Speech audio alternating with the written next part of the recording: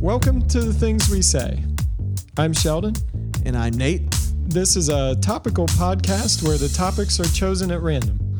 Sometimes they will be profound, and sometimes they will be stupid. But no matter what, we have a lot to say about them. We are known for the things we do.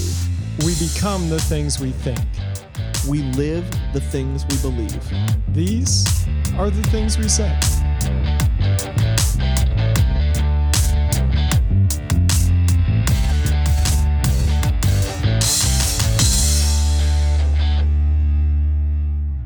Thanks for joining us today in The Things We Say. Our show name is The Things We Say. This is Sheldon. And this is Nate. And we talk about things. One of the things that we talk about a lot of things that are personal to us and where we come from. Our backgrounds are a little bit different, even though we've ended up at the same church and believing a lot of the same things. Right. We didn't come to those conclusions necessarily by the same routes or through the same family tree or anything like that.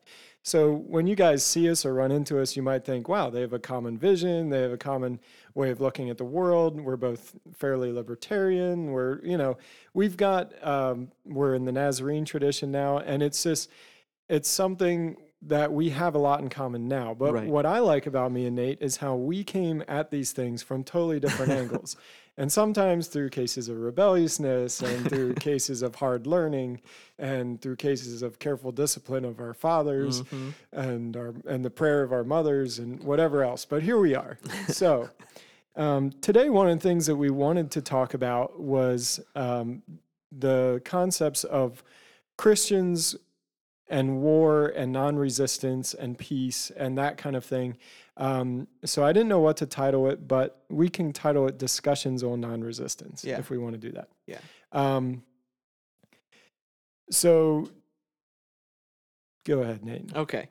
Well, I've kind of come from that camp of where I wasn't like the hardliner, the militant kind of Christianity where they literally, which is a very small subset, but where you think it's like a militaristic type of kingdom setting up the kingdom of God. But mine was like, we believed that there was, growing up, there is war that is just, there is war that is unjust, and there are things that it's okay to participate in as long as the motive and the if the cause is righteous, if essentially, the cause is just,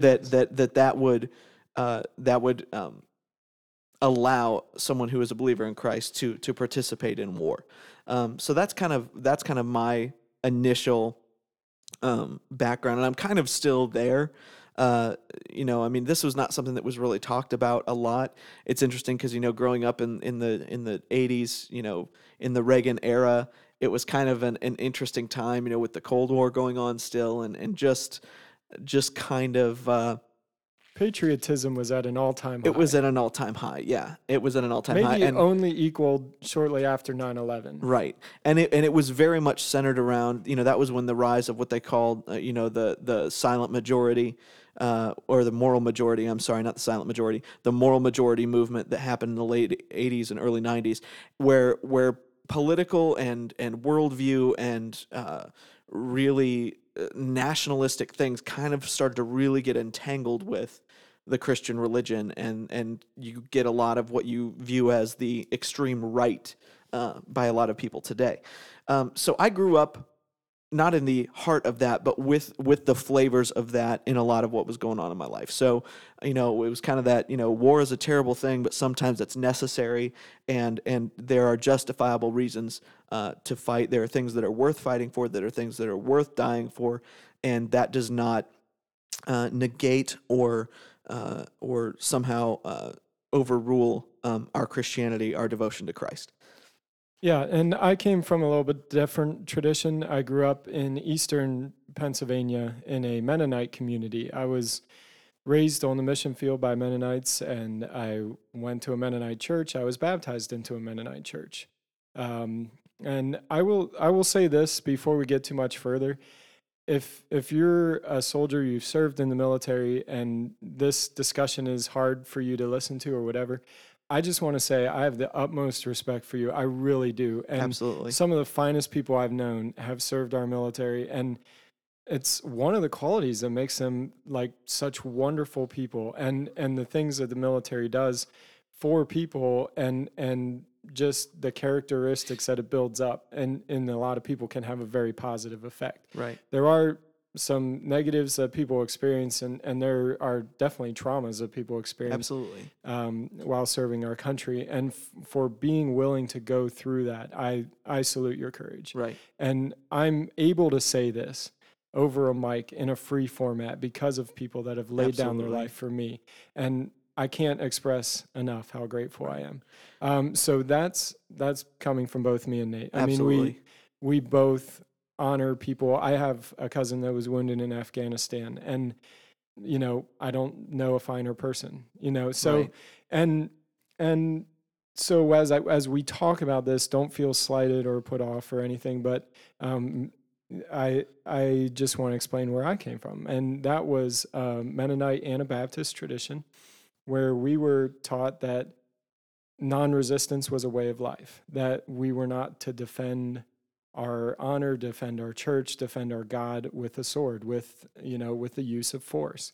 And Mennonites today would be called a peace church. There's several of them. The Brethren are a peace church. You could say that the Amish are as well.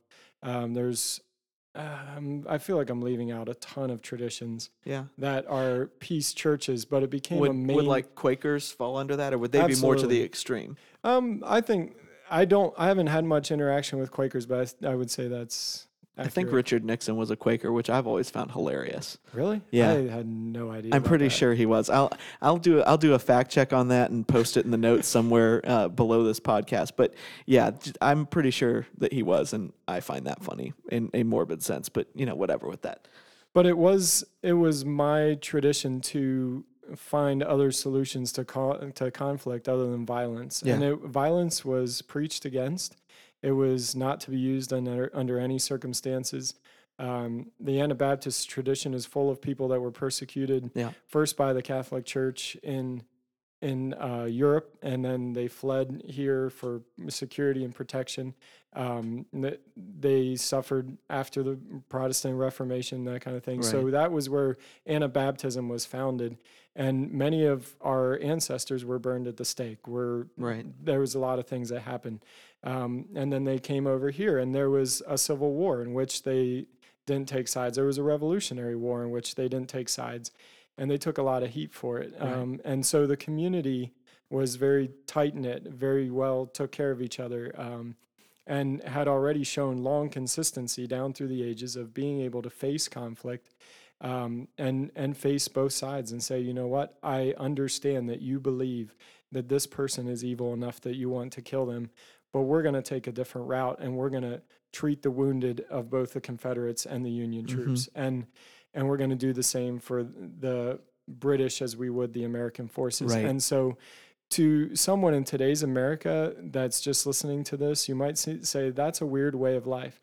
But it came out of a very real place. And even in World War II, they were conscientious objectors. Right. They said, we conscientiously object to going to war and to serving. And so what America did to some conscientious objectors was pretty brutal. Yeah. I mean, there were actual camps where they were doing hard labor and things like that. Some were put on the front lines, treating wounded, things like that. I don't know all the stories. I wish I knew more. Yeah. Because that is my tradition. And so I went to a private Mennonite school. So I was taught this all the way up through 8th grade.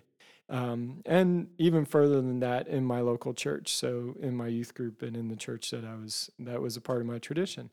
And we'll get into it later where I actually stand now and how I came out to some of that stuff.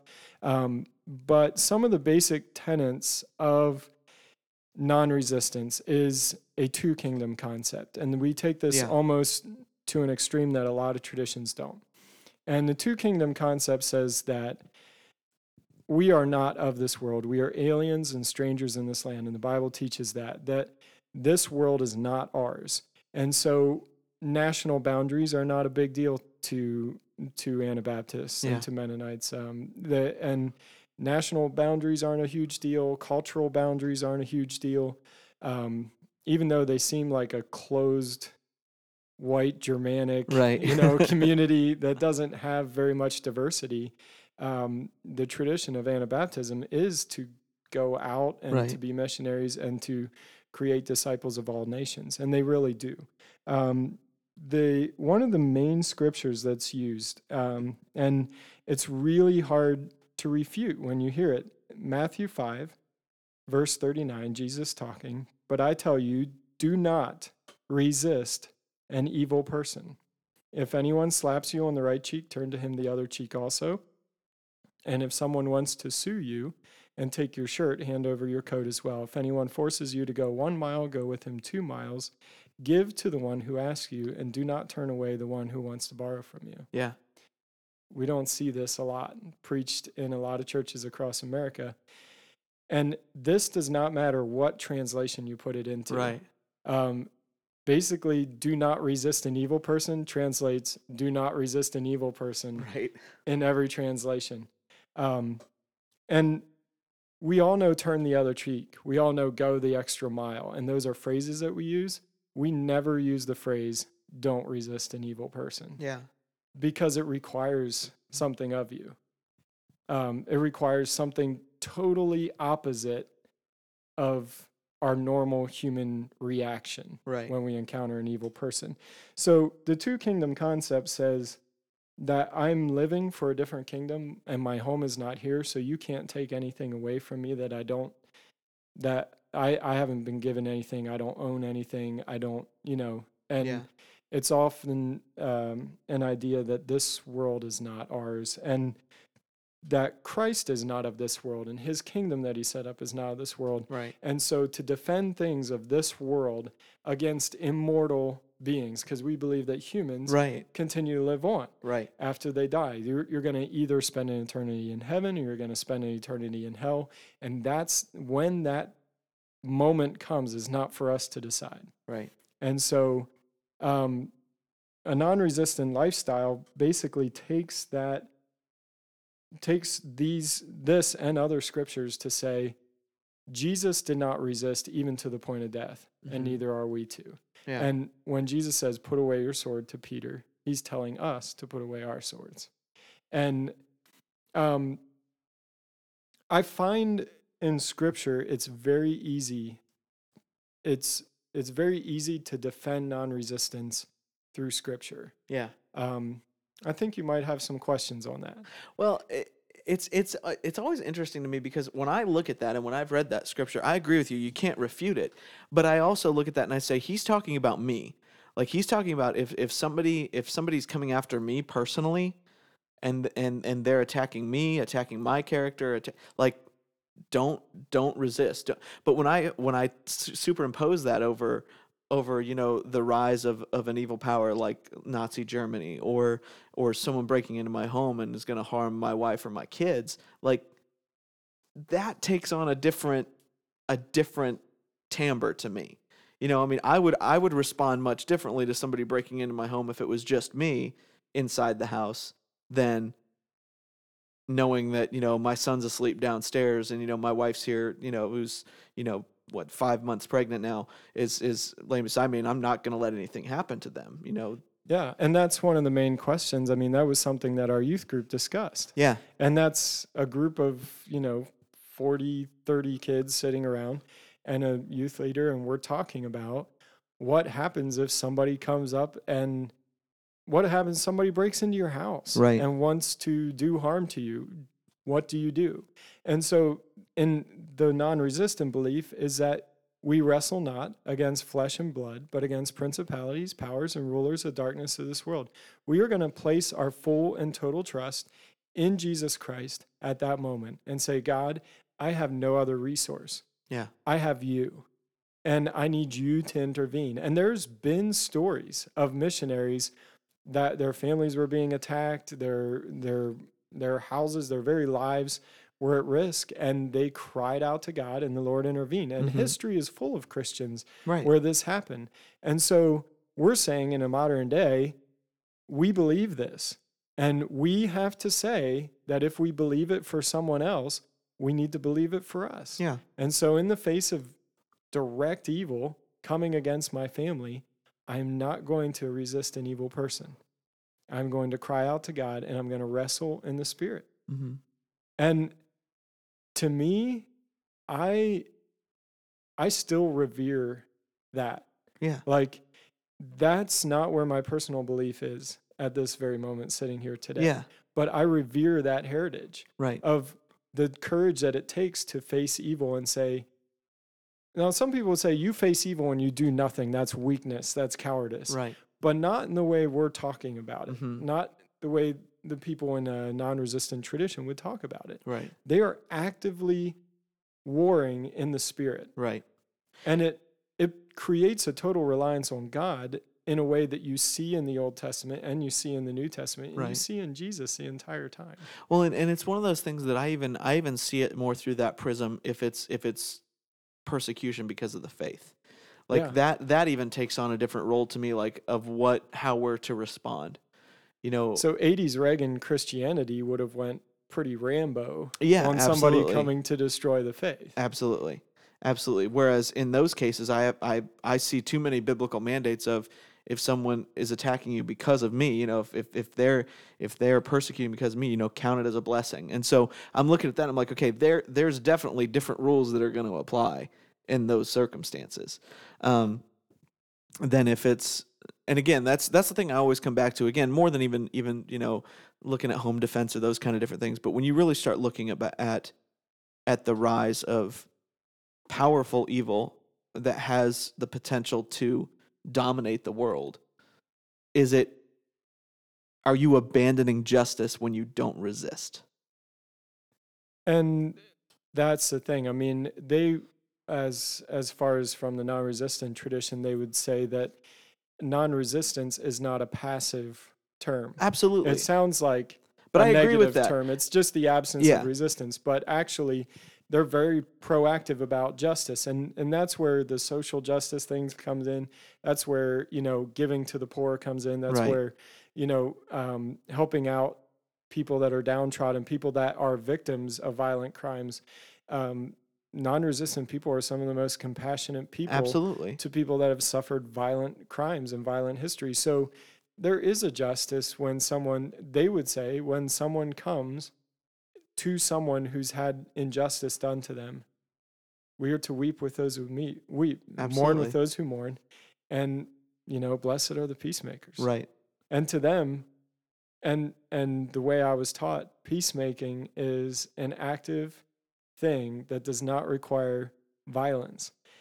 Now, being a conservative Republican for a lot of years, I came to know the idea of peace through power and peace through strength. Yeah. And that was a totally diametric thing. Like that was a total mind shift for me to see, like, when somebody says that total peace only comes through total victory. Right.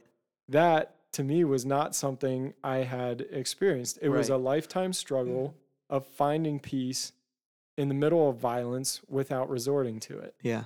Rather than totally taking the victory over the violence and then having peace. Right.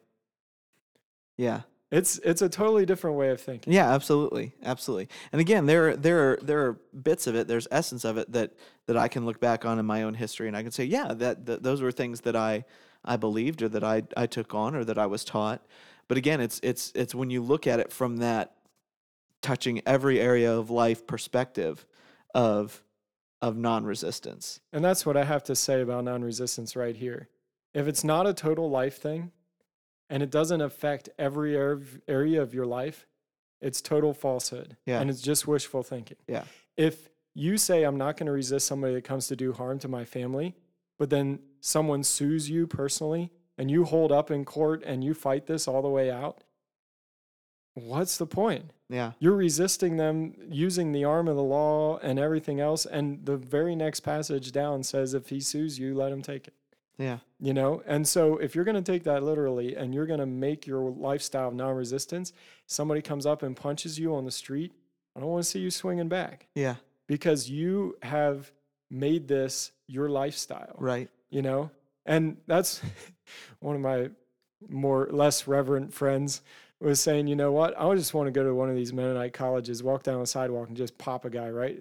Pick out the strongest guy and smack him right in the nose and see what he would do. Yeah. Like, how real is it? And I'm like, well, first of all, that's, there's so many laws that you broke religiously, like assaulting somebody just based on their religion. But he was trying to make a larger point. He would have never done that. But that it only extends to the mental construct that you have and not into actually anything that you're doing. Right.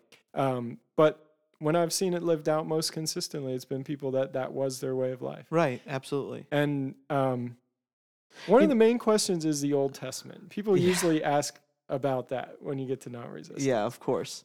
Of course. One of the things that's, I'm actually I don't know this, unfortunately, so I'm going to have to do some research, but I'm going to have to actually look at that scripture, and I want to see it in context, because I feel like that's also one of those things that you could maybe pull out, and you can look at this one section of scripture that's, again, unto itself looks like it's completely, there, but you've got, again, cases of scripture where Jesus said, unless you hate your mother and hate your father, you don't love me. Well, okay, he's not being completely literal there. There's a specific thing he was speaking to in that moment. And so, again, I can't speak to that right now, but I'm actually kind of curious to go and Yeah, Matthew 5 is interesting all the way through. He talks about divorce, and then he goes on to, like, taking oaths, and you should say, let your yes be yes and your no, no. And this is also why non-resistant people in peace churches will not swear on the Bible in court. Right. They will say, we don't take an oath. Yeah. We're going to let our yes be yes and our no, no. And that is part of the consistency of the lifestyle. Right. And I almost look at it today as like taking a vow.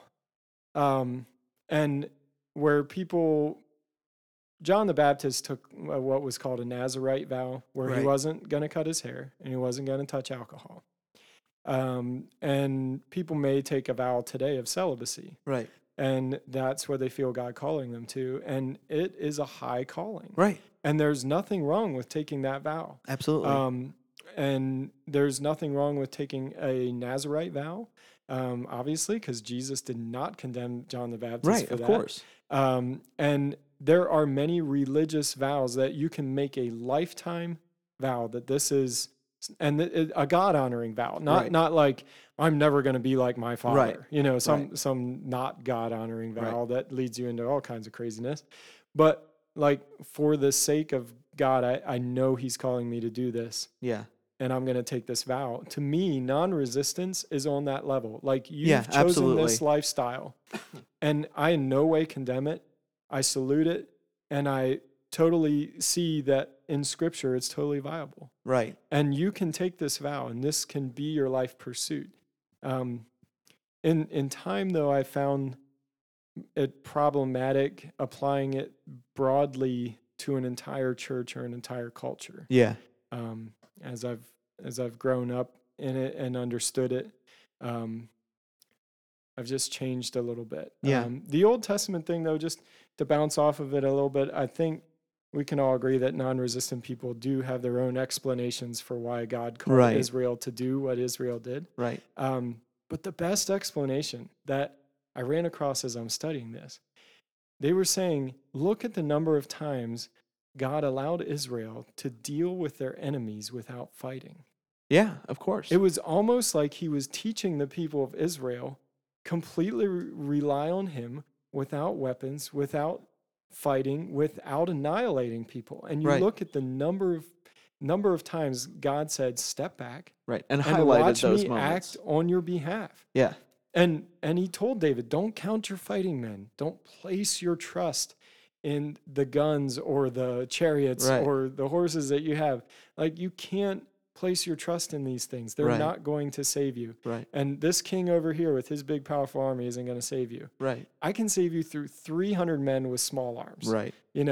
And I have come to see that a lot, where you have Jonathan and his armor bearer who go up into a camp of Philistines, and God thwarted the entire army. I always love that story because as Jonathan goes up, it wasn't even like there's a part of me that I'm like, Jonathan was just bored that day and he wanted to do something. Oh, and I yeah, love it because there's a point where he says, maybe the Lord will be with us. And that's in every translation of that passage. It's one of my favorite verses. He says, let's go up, and who knows? Yeah. He uses the phrase like, who knows? Maybe the Lord will be with us. And it was like, maybe I die, maybe I live, at least I'm not bored. Right. You know? Right. And no wonder David loved that guy. Oh, I know. There's no doubt. I know. They were two daredevils. I just wanted to say, like, the threads of non-resistance all through the Old Testament are all there. Yeah.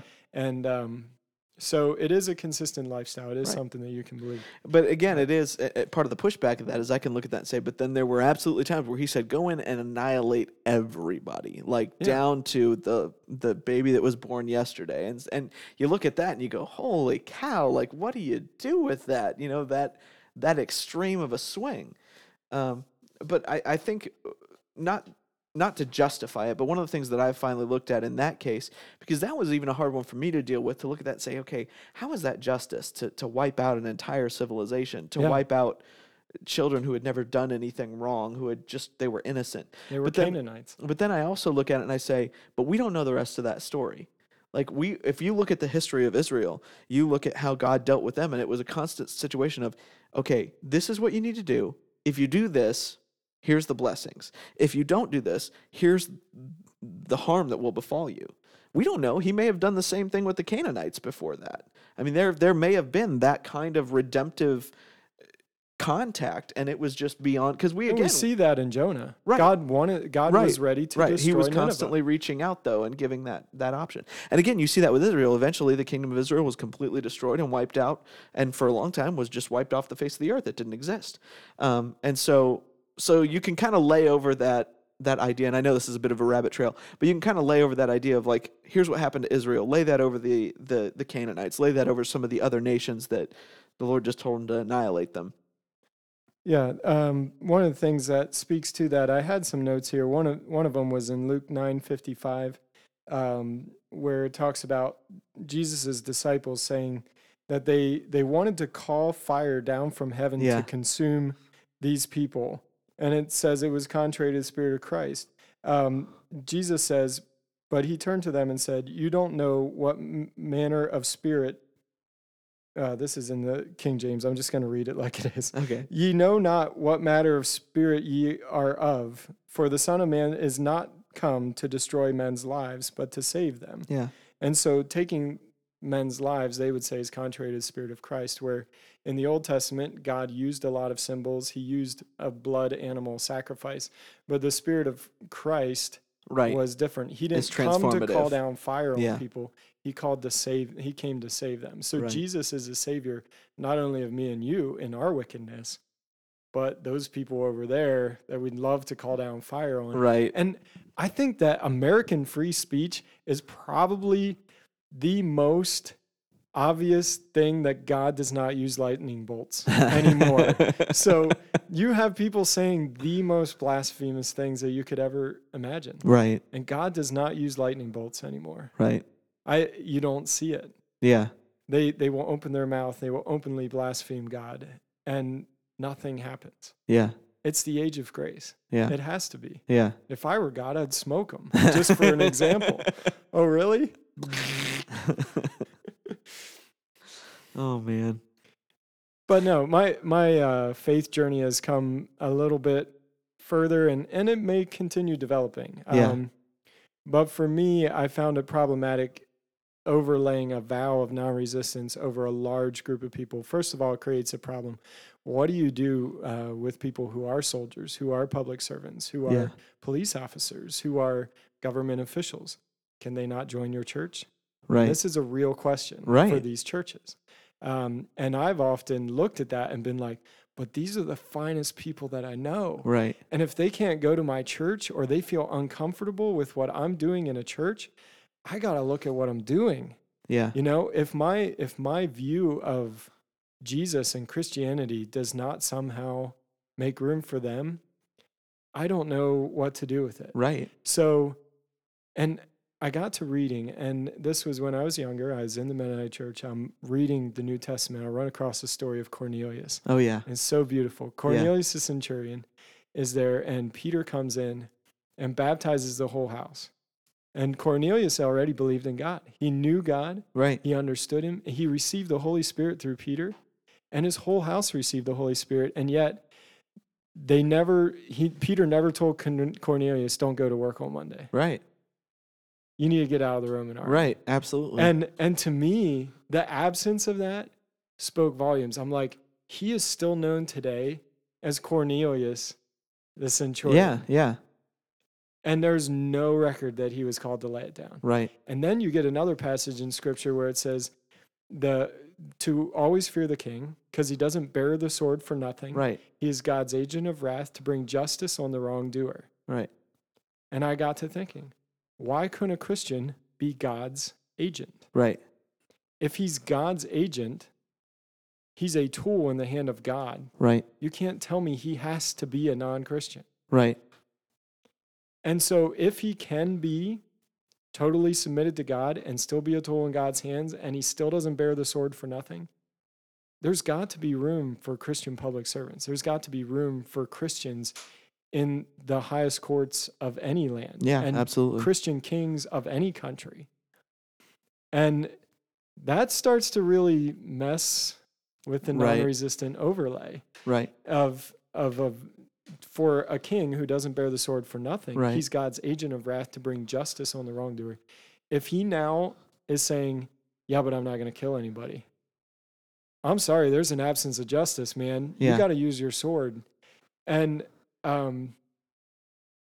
you see Jesus before the end of his life. He challenges his disciples, if you don't have a sword, go buy one. Yeah. And they said, Lord, we have 2 swords. And I can tell you where the 2 were. One was probably with Judas because he held the purse. Yeah. He's probably going to have a sword. Right. The other one we know was with Peter because it shows up in the garden. Because he was Peter. Because he was Peter, he was loud, and he had the sword. Because obviously he was an NRA member. We got that from Peter. He, of course, was. He was a fisherman. He was a country boy. We know, I mean, Peter wore camo. Let's just put it that way. I mean, well, maybe not fatigues. That was Simon the Zealot. Right, but Peter, of course. wore that country real tree camo. Right, that's right. He was a bow hunter. That's right. And so he shows up with a sword, and he wants to defend the Lord's kingdom. Right. He wants to defend the Lord with a sword. And so for me, where I'm at right now, defending the Lord with a sword is not anything I will do. Yeah. Religious persecution, I will go as a lamb to the slaughter. Mm-hmm. You okay? But when it comes to agents of the government, public servants, things like that, that is not their calling. Their calling is to bring justice, and they better do it swiftly. Right. And they better know how to do it. Right. And they better bring justice on the wrongdoer, because that's your God-given job. Right. And I want to go to church with you. Yeah. I want you to be able to do both that. So where I'm at right now, I just want to affirm those people. Yeah. And I want to be brothers and sisters with them, and I don't want to make them take a vow that's not theirs. Absolutely. And our government has gone even further and said that personal citizens have a responsibility in this society to defend yourself. And it's written right in there. We are a country that was founded on normal people taking up arms to defend our homeland. And like it or not, the king in this country has passed some of that authority to you. Right. And your police force is not designed to prevent all crimes. Right. And your government has not been tasked with totally keeping peace. Right. We expect in America for people individually to carry an element of that responsibility. How much you want to carry is up to you. Right. And that's a total personal decision. But I would challenge you, just look at our Constitution and look at the rights afforded to people. And with rights always comes responsibility. Yeah. And so our king in America has passed some of his justice keeping ability to us. And it's carefully carved out in law. Yeah. But for me, where I'm at right now, I want to have grace for that. Yeah, absolutely. And I guess, for me, coming from that initial, like we said, that Reagan-esque 80s more aggressive stance, I've definitely come to that place of, I believe completely in non-aggression. Like I am 100% in that. Don't start it. Yeah, do not start it. But if it started, finish it. Don't be the one that's just continually, sitting there waiting for somebody else to come along and fix it for you. So I am a non-aggression, but I do believe that, that people have a God-given ability and right to defend themselves, defend their homes, and defend, even their nation, as it were to come down to that. And I think that more than anything else, though, this comes down to an issue of motive. Absolutely. Because I think it's an about issue of the heart, like everything else in and Christianity. I think about people in the military, or I think about people who I know are police officers, and I don't know one of them who took their job because they want to kill somebody, because they want to be aggressive, because it's not about that. It's never been about that. And I have to say, as one who, being that I am a firearm owner, and I would defend my home and my family if I needed to, the question lays on me a lot. If I were to ever have to shoot somebody in defense of my home, my family, how would I deal with that reality of knowing that, I who I know where my standing is with God, I know where my relationship is with Him, and I know that I'm in right standing with Him. For me to take the life of someone who I don't know where they are in their standing with Christ, where their understanding is, but obviously can make a judgment call based on the fact that they're breaking into my house, that there is something at least a little amiss in that relationship.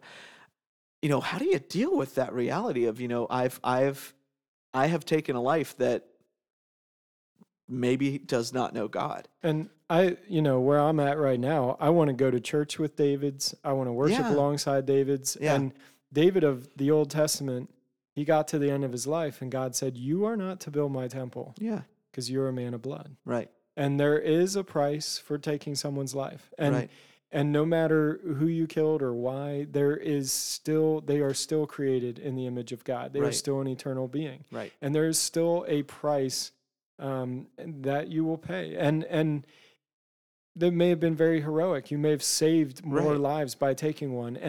And yet, I know the testimony of a lot of people who have been in that situation is that it is still a weight to carry. And I don't know a single person who that has not been the case for. Yeah. No matter what, no matter how just the cause, Go read Chris Kyle's book. Yeah. I mean, no matter how phenomenal. Justified nothing, there is a part, you will give yourself a part of yourself away.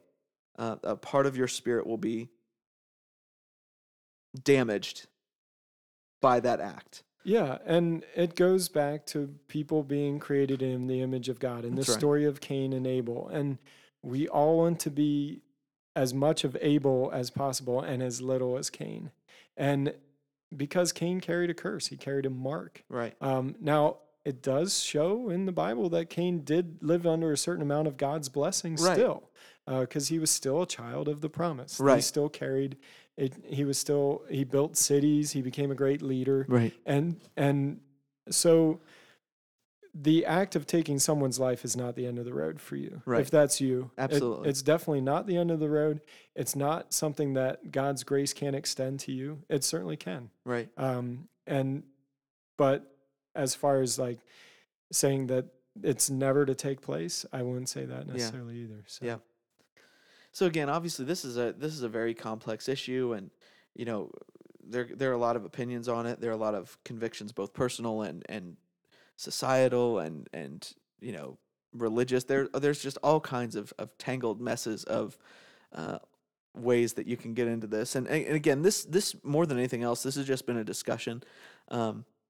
This isn't us laying any hard. We were wanting to talk about this. We just saved it for you guys. Yeah, of course. So this is one of those things where as Sheldon said before, I don't want anybody to take this as us judging you for a vocation that you've chosen or what your history has been in terms of whether it's military, police, any of those things where you have been in a situation where you are tasked with taking a life when the moment is necessary. There is no judgment here. There is no condemnation at all, none at all.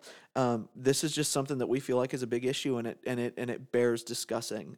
Even if you can't come to an answer in the end of it, sometimes you just need to talk these kind of things out and just hear them and hear where they lead you as you discuss them. One other area that I'd like to discuss just a little bit is that I do have a particular distaste for vocal, angry, just how do I want to say it? Unseemly pacifism. Like people that want to destroy stuff to somehow stop the machine or whatever it is that they're raging against. Right. Like, you need peace in your life. Like, I honor non-resistance, but there's not a lot in me that wants to honor an angry pacifist. Yeah.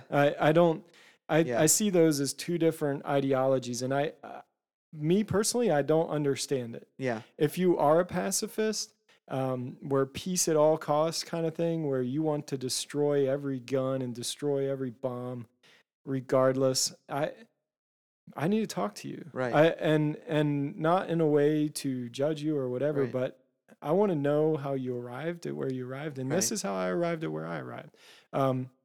But I'm not coming at this from an angle of a pacifist. Right. I've never been there. I don't understand it. Right. And I don't want to say I disrespect it, because I'm sure people have especially, like, I can see why a victim of trauma would definitely want to be a pacifist and be very outspoken about that. Yeah. I would say I don't disrespect the motivation, but I disrespect the result of pacifism. I see vast injustice in, again, not the motive of pacifism, but the fruit of pacifism. It ugly triumphs. The school bully will win.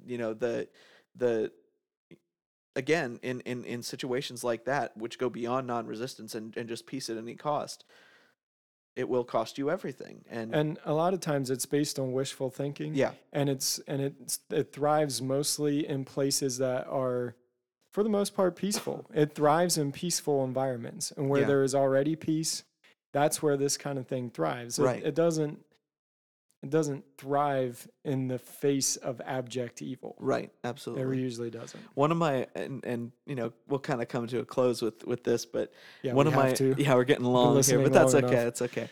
This is what happens with us. But one of my favorite lines, and I feel like sums this up so well. There's a movie called First Night. Not the greatest movie in the world, worth seeing, but not the greatest movie in the world. Kind of a very romanticized take on the King Arthur legend. And in this particular one, Sean Connery plays King Arthur, which I think is, a great move. Yes. But there's a scene where it's supposed to be Arthur towards the end of his life. He's an older man. He wants to marry. He wants to settle down. He's done with, he's done his conquest. He's done all these things. He just wants to be done. And he's meeting with his knights, and somebody comes in who is bringing him a, quote, peace treaty. And it's an aggressive peace treaty where he's basically saying, you are going to give me this particular thing that I have no right to claim, and then we'll have peace. And as they're going back and forth, this guy eventually says to him, unless you submit to these demands, there will not be peace. I'll bring war to your kingdom. And Arthur looks at him and says, sometimes there is a peace that is only to be found on the other side of war. Thanks for joining the conversation today. The Things We Say is produced by Nate Ward. Technical direction is provided by Sheldon Stauffer. You can subscribe to The Things We Say on SoundCloud and iTunes. Don't forget to like us on Facebook at The Things We Say Podcast to keep the conversation going. This has been The Things We Say. See you next time.